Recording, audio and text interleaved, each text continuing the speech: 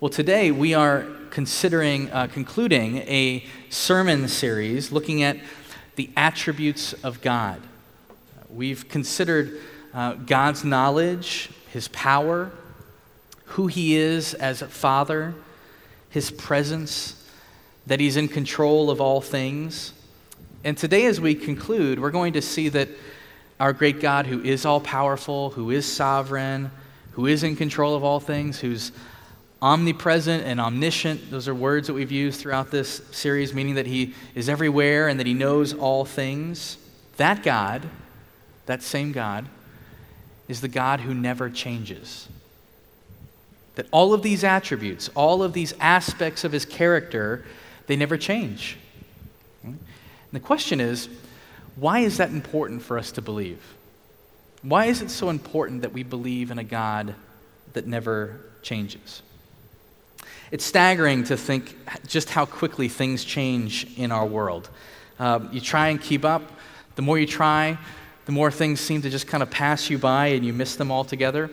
You know that for like the last 4 or 5 years, skinny jeans have been like the popular thing, right, for kids and young adults. Well, I just read an article in the Wall Street Journal this week that says skinny jeans are out.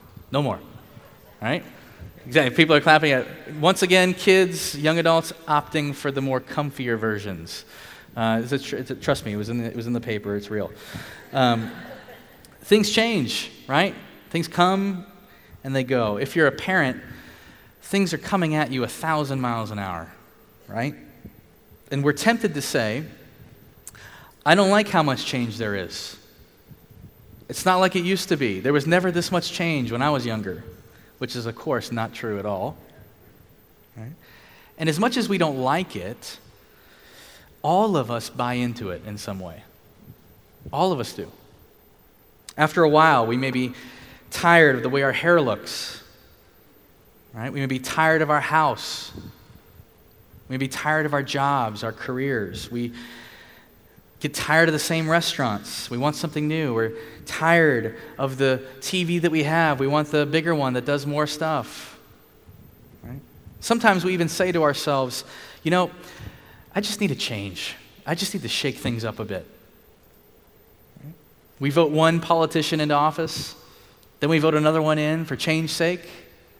Right? It's kind of who we are as people. I'm a big baseball fan.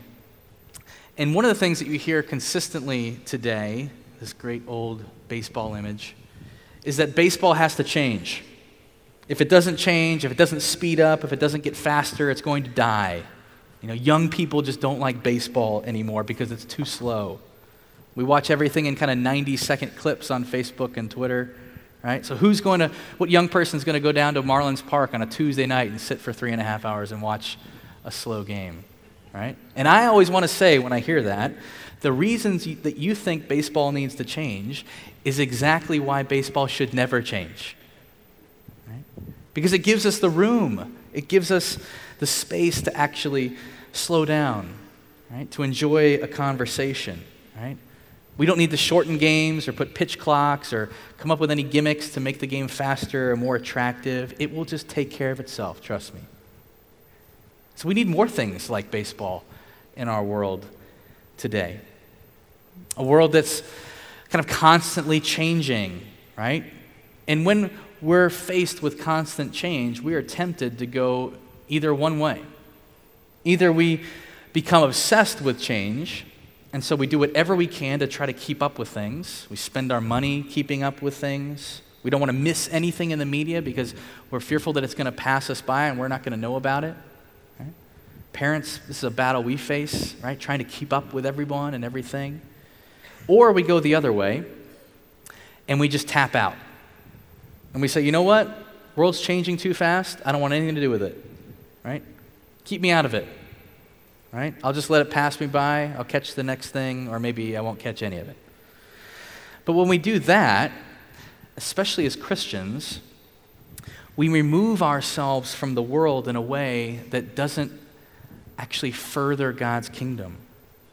And we miss out on some potential relationships, some new relationships that God may be bringing into our lives, some new things that God may use to further His kingdom in the world. want to read you something that an author named Jen Wilkin wrote, and I think it speaks directly to the tension that we face when it comes to change today. She writes, "My grandparents' house in Pittsburgh was a place where I always felt like time stood still. In that comforting dwelling, not a single knickknack ever stirred from its location. Every visit promised sameness, meals on the same dishes at the same table. After dinner, the same board games, the same evening spent on the patio watching the fireflies, the same pink bathtub for soaking, and the same antique sleigh bed for dreaming. Heaven. On my last visit to Pittsburgh, I drove to their wooded cul-de-sac and parked at the curb. My grandparents had been gone for some time, but I wanted to see the house and remember. There was nothing to see but forest. A neighbor, wanting a larger lot, had purchased the house and had it torn down. It bothered me how much the change bothered me. How could someone bulldoze heaven, for heaven's sake? The sadness or frustration we feel about changes to something we thought was unchanging often reveals our tendency to ascribe what's true only of God to people, possessions, or circumstances that aren't Him. To expect earthly places to be heavenly. I tell myself that my love of routine and my aversion to change are a longing for the God who does not change, but if I'm honest, they're just plain idolatry. In truth, I'm telling temporary, changing things, I need you to be God. Please just stay the same. See, I believe that deep down, we're all wrestling with that. That we're all longing for permanence, for steadiness, right? For things that run deep and never change, for traditions and practices that root us down into something deep and meaningful. We're longing for a God that never changes. And so today, as followers of Jesus, in the midst of a world that's constantly changing, I want to say this today, that we need to believe two things wholeheartedly. And the first is this, that God Himself never changes. That God Himself never changes. And then secondly, that God's word and purposes never change. That His word and purposes never change. And from there, we find our way tethered to something that is strong and true. Okay? If you have a Bible, you can turn with me to Psalm 102, or it'll be up on the screens. And we're going to look at how God Himself does not change. And we're going to start in verse 25. And the psalmist writes this: "In the beginning you laid the foundations of the earth, and the heavens are the work of your hands. They will perish, but you remain. They will all wear out like a garment. Like clothing, you will change them, and they will be discarded. But you remain the same, and your years will never end. The children of your servants will live in your presence. Their descendants will be established before you." You see, to believe that God never changes means that we must also believe that God is eternal, that God has always existed, that there's never been a before God moment.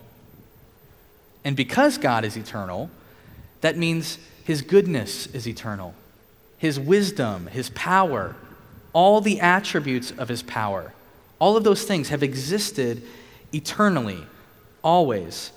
And if they've existed like that eternally, then it must mean that God is unchangeable, that He never changes, because His character never changes.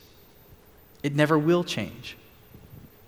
Sometimes small kids have a way of asking questions about God to their parents that can really throw us. Has this ever happened to you? Usually right before bed, kind of the stall tactic, they bring out the real theological whoppers, right? And let me encourage you, this is a great thing. We should want our kids to ask these types of questions. But that may also mean that as parents, we may need some help in finding the answers to those questions. And thankfully, the church throughout the centuries has thought about this and come up with ways to help us prepare for those things. And we usually call these types of helps catechisms, right? And our tradition uses a number of different catechisms that summarize what it is that we believe as Christians about the Bible and about theology. And they have kids' versions of these catechisms too. And if you're interested in any of those, you can ask me about it at any time, and I can point you to them. But the primary catechism that we use in our church is called the Westminster Shorter Catechism.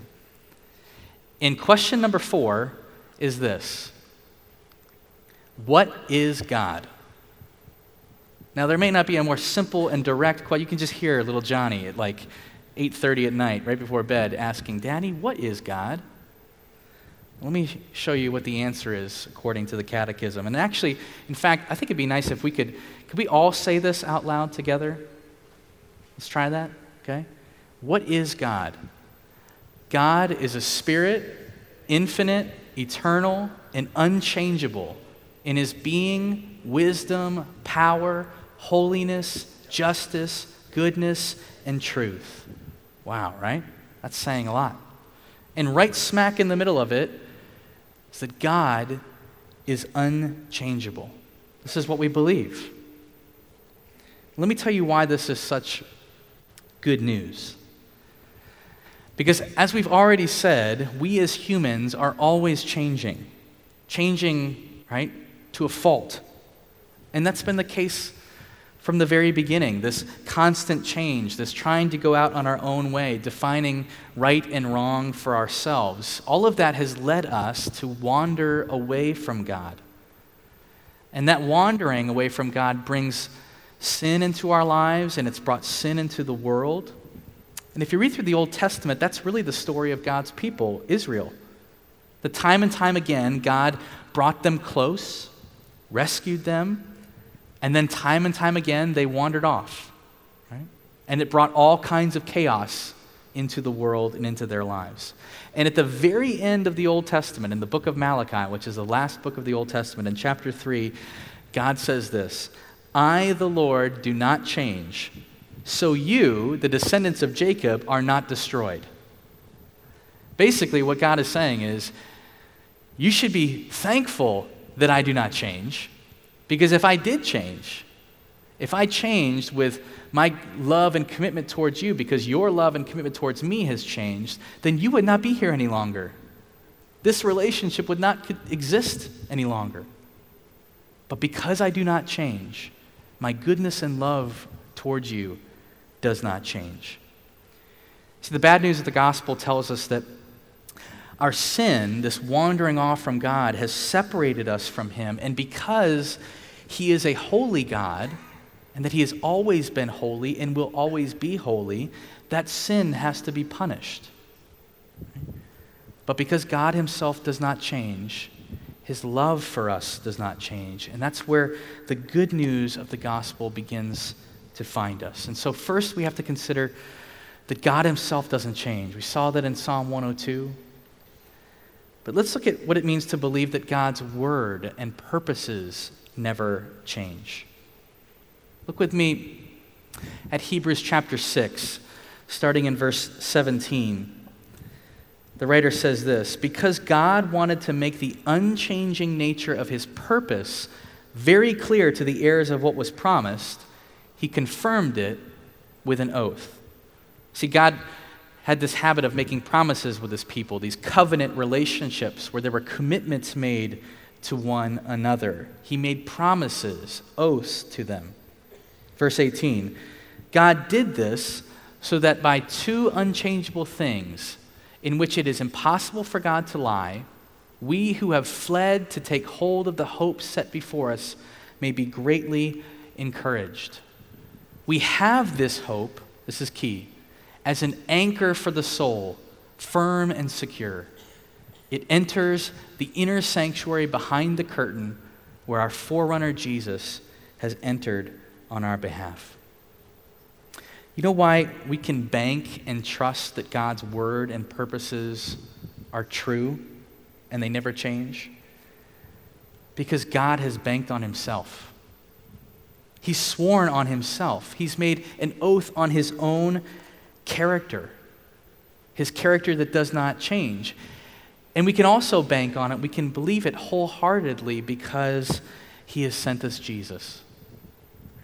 This author tells us in this passage that it's Jesus that has done the work to accomplish God's purposes in the world. That he became like a human, to take on life like we have, to know what that is, to live perfectly under God's law, to fulfill it, and then become the perfect sacrifice for our sin. On the cross, Jesus does something absolutely necessary if we're ever to experience harmony with God again. And throughout the history of Israel, God's presence, if you read through the Old Testament, you'll see that God's presence dwelled with his people in specific ways.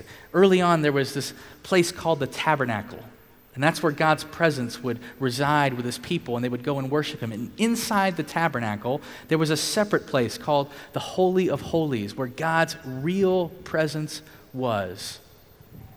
And that presence was so holy that they put this huge, thick curtain and veil to guard it.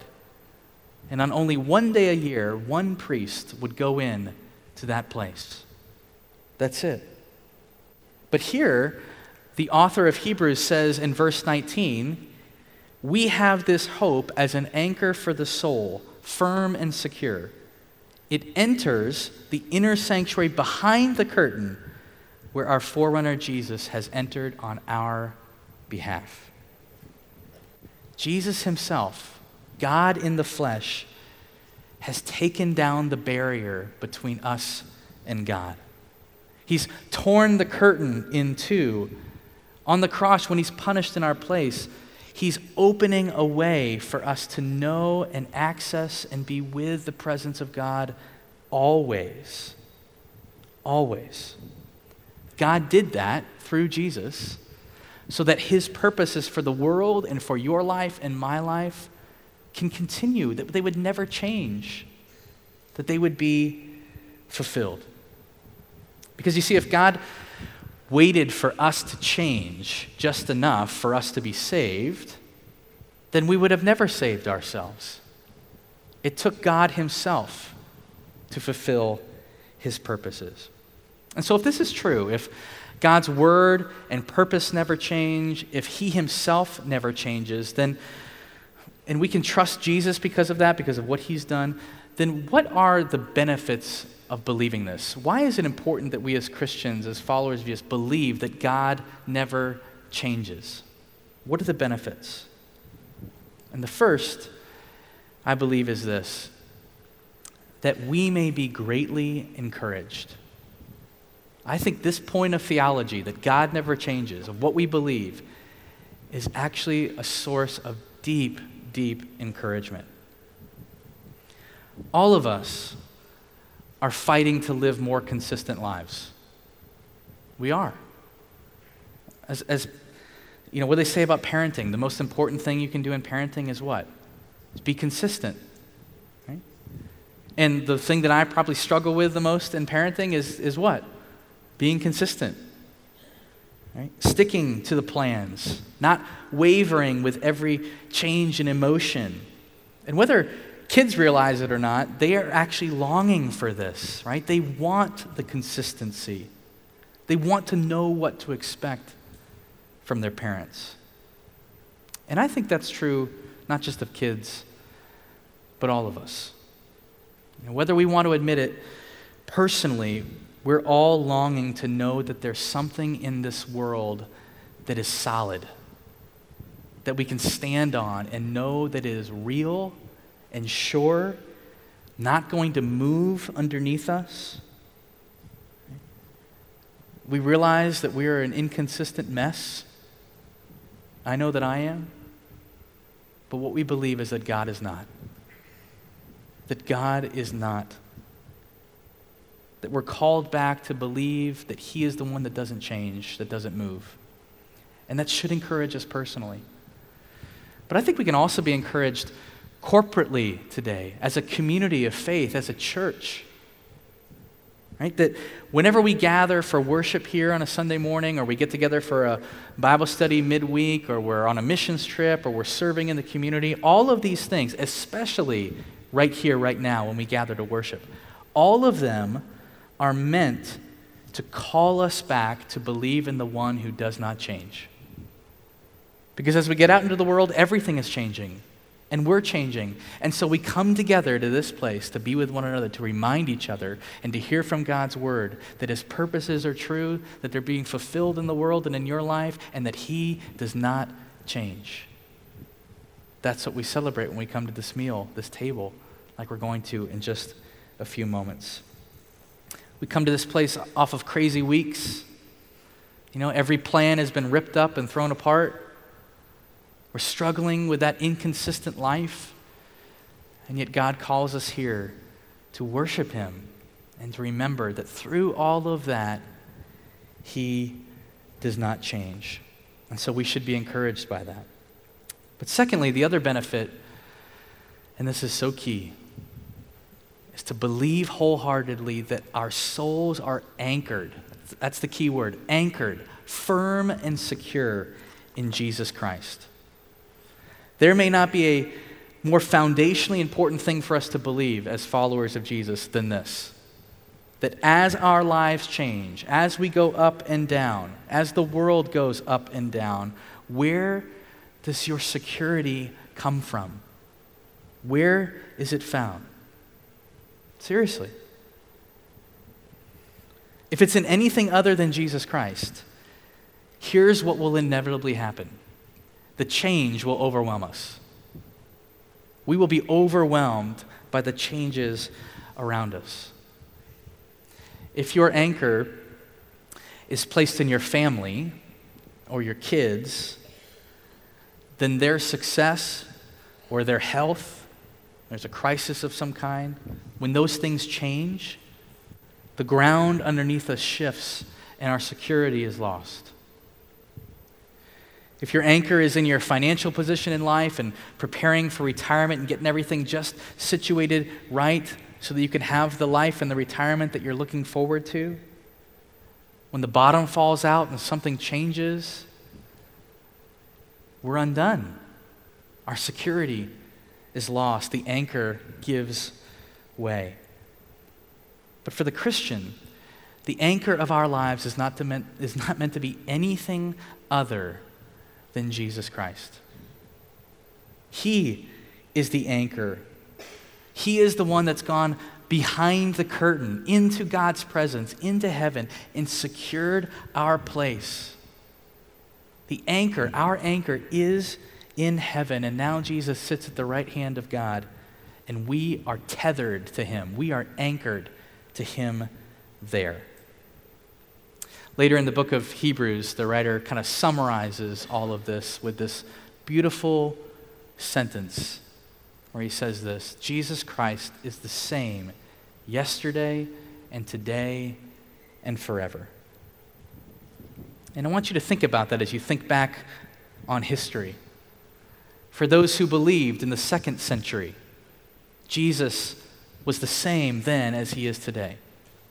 For those who believed in the 7th and 8th century, in the Middle Ages, Jesus Christ is the same then as he is today. In the 15th and 16th century, as we think this coming weekend, in the next few days, about 18th century America, Jesus Christ is the same today as he was then. And here on July 2nd, 2017 in Boynton Beach, he is the same for you as he was always. He does not change. And not only does he not change, but we believe in a God who is always giving good gifts to his children. This great verse to close with this morning from the book of James, and it leads us, I think, well to the communion table.